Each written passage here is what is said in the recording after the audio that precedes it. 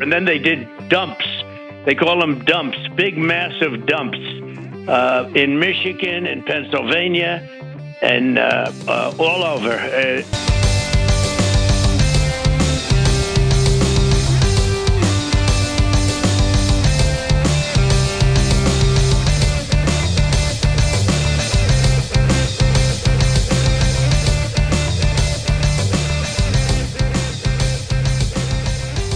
Hello one, hello all. Welcome to the Politics Mostly podcast. I am your host, Peter Ramirez. And folks, I want to start off the show with something I've been thinking a lot about recently.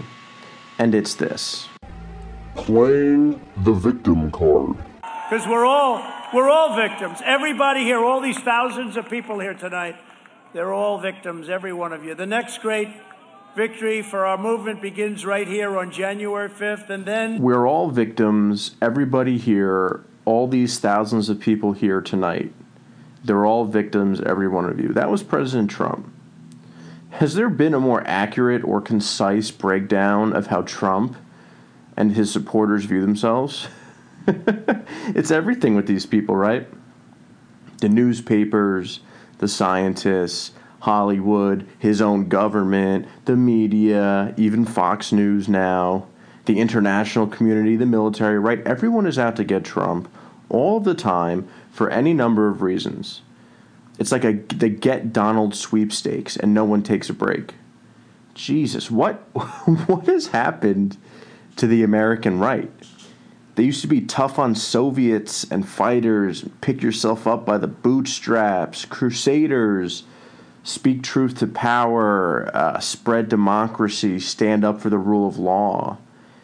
And they've been replaced by something more sinister and, frankly, unrecognizable. Something weak and pathetic. They're all victims, according to themselves. Has there been a 4-hour stretch of time over the last few years where Donald Trump hasn't complained about something, hasn't whined into the internet?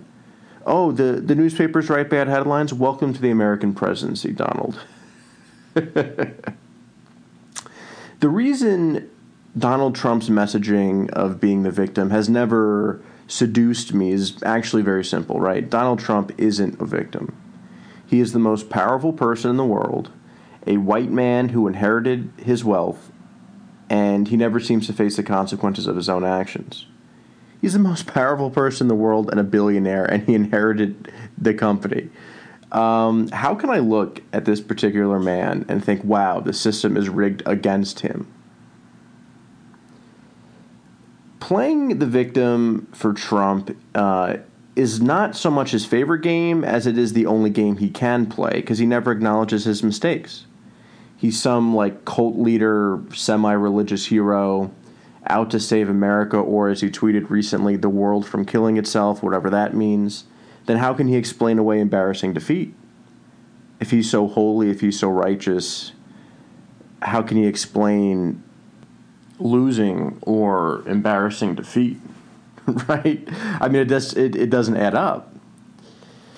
So instead, the answer for his defeat is not reflection or policy. It's victimhood and system rigging, right? Those are the answers. But this melody sounds familiar even though the president plays a different instrument. There's waning cultural power and diminishing numbers for large swaths of what makes up the GOP, right?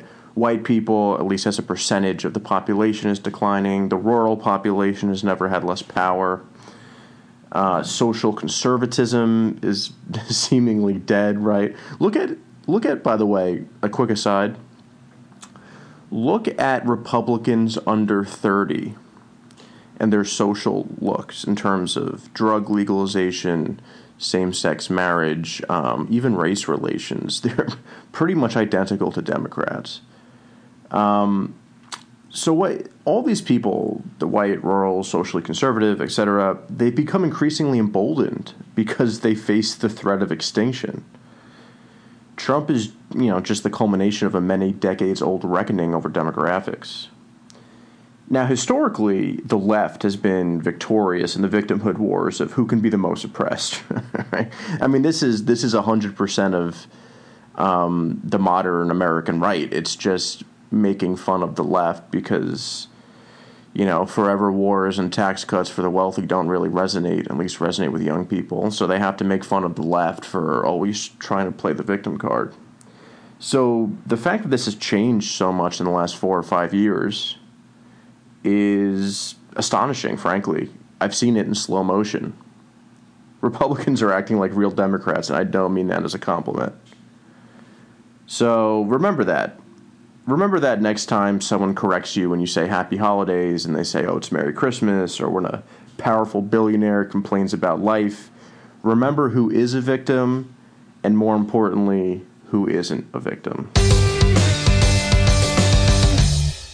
Okay, switching gears now, I want to talk about what's really behind the Trump legal efforts to overturn the election. Because Trump is getting too much credit right now. People grant him the benefit of the doubt despite the fact that Trump has never earned it or even come close to earning it. And I've seen this a lot recently with his attempts to overturn the election with Rudy and the boys. My Republican friends view this historically undemocratic effort as some sort of noble quest, where the journey is righteous and the end goal is justice, right? These are the people who say things like, oh, there are legitimate concerns. He has a right to pursue all legal courses of action. You have to admit some of this stuff doesn't add up. Don't you want to get to the bottom of this? We've seen this. We've heard this. Get to the bottom of what exactly? That a highly polarized, roughly evenly split country rebuked a historically unliked president? Is that so out of the realm of possibility? To Republicans, elections are won or stolen. This is how they've always operated. So, Trump didn't take a break from his crime committing to suddenly care about an issue like electoral fraud. Sorry.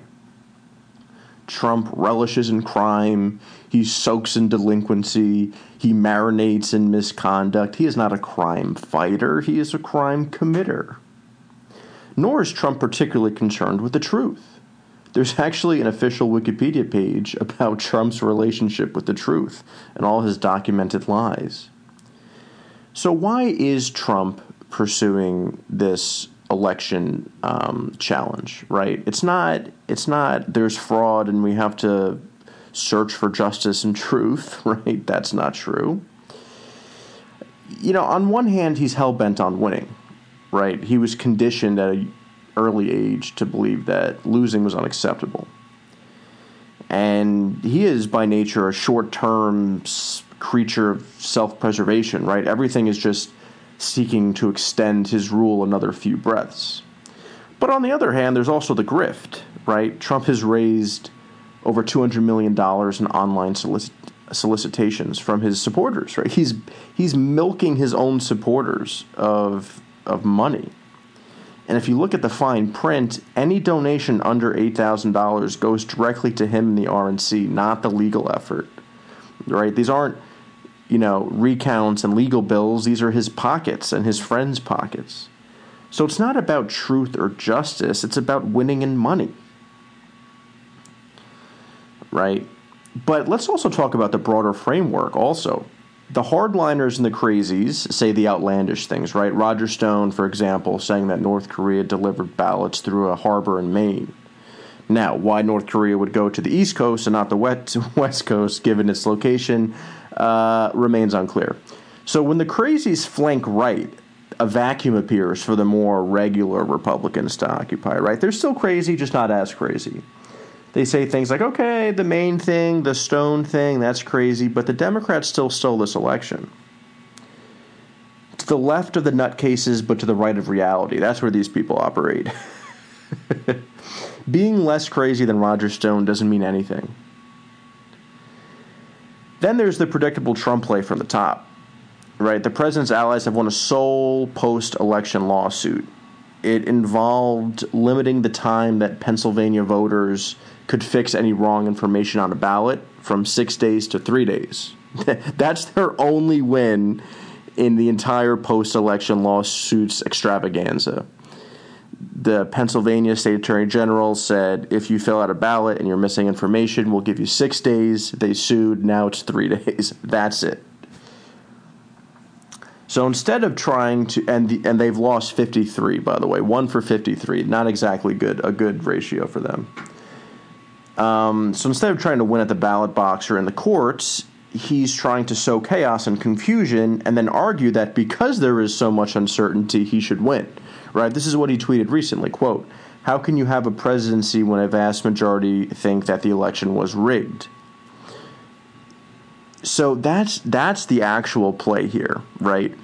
It's not proving through the courts or through legal challenges that there was massive fraud on a scale big enough to overturn the election.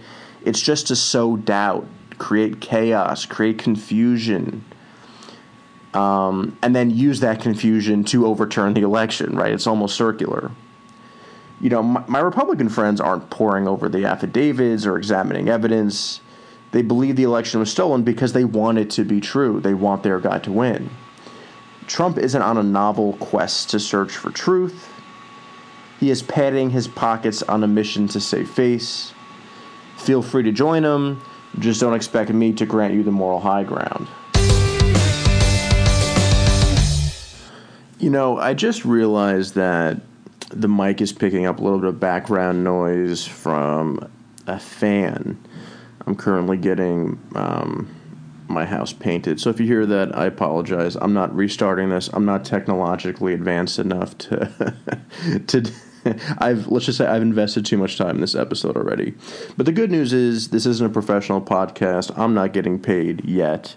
And you're not paying anything for this. So just enjoy it. The last thing I want to talk about, and I'll keep this very brief because we're already at 12 minutes, is Trump and pardons. Okay? And really they fall into 3 categories: the self-pardon, family pardons, and pardons for sale. So I want to briefly talk about all 3. So Sean Hannity, noted journo, he's been urging Trump on his show to issue pardons for his entire family, including the president himself. But I doubt the president can issue a self-pardon, and let me explain why. First of all, when Nixon was weighing a potential self-pardon, his own Justice Department said that this hypothetical maneuver was unconstitutional. Now, if you remember, Nixon was pardoned by his successor, President Ford. He wasn't pardoned by himself. And secondly, based on Eric Mueller, law professor, you probably can't issue a self-pardon because it's not constitutional because of the wording in the Constitution, right? There's the difference between receiving a pardon, which is totally legal, or granting oneself a pardon, which is most likely illegal, right? Because when you use the word grant, like it is in the Constitution, it means you're giving someone else something. It's a transitive verb. So you can't grant yourself something, at least linguistically. And as the Supreme Court has noted, the words the founding fathers used specifically matter. So I really don't think the self-pardon is going to fly legally. I'm sure Trump will try it. But the history, the Department of Justice, and the Constitution aren't on his side. In terms of pardoning family and friends, according to the New York Times, Trump has been discussing issuing pardons for Giuliani, Kushner, and his 3 eldest children, Donnie Jr., Eric, and Ivanka. Trump Jr. faces legal problems because of his Russian contacts in the 2016 election. Kushner lied to federal authorities during his security clearance interviews, and Giuliani was under investigation for some sketchy things in the Ukraine this past summer, for some business dealings there. And on top of that, Giuliani's also getting $20,000 a day when he's not getting COVID from Trump to be his TV lawyer and leak ink from his face. So there you go. Trump can't really issue a pardon for himself.